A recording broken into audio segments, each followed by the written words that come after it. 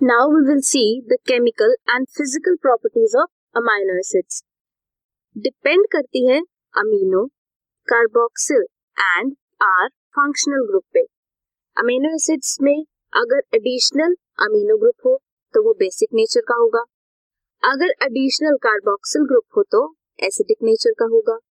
अगर कोई भी acidity या basicity show नहीं कर रहा then neutral होगा.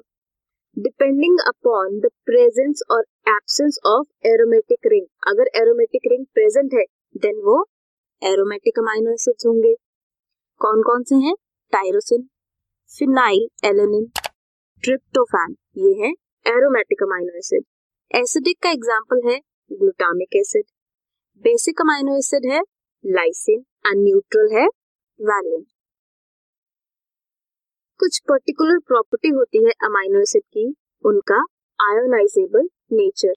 आयोनाइजेशन हो सकती है अमीनो ग्रुप की एंड कार्बोक्सिल ग्रुप की.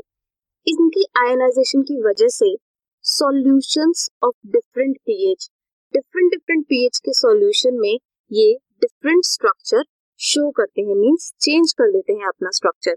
अगर न्यूट्रल पीएच है तो ज्विटर आयन फॉर्म शो करेंगे, मींस नेगेटिव भी होगा और पॉजिटिव भी.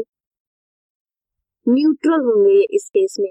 अगर पीएच लो है देन ये एसिडिक कैरेक्टर शो करेंगे, COOH और NH3 पॉजिटिव. अगर पीएच हाई है तो बेसिक नेचर शो करेंगे, अमीनो ग्रुप होगा. सो ये है इनकी physical and chemical properties of amino acids.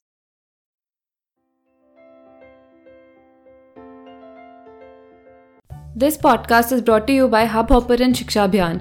अगर आपको ये पॉडकास्ट पसंद आया तो प्लीज़ लाइक, शेयर और सब्सक्राइब करें और वीडियो क्लासेस के लिए शिक्षा अभियान के YouTube चैनल पर जाएं.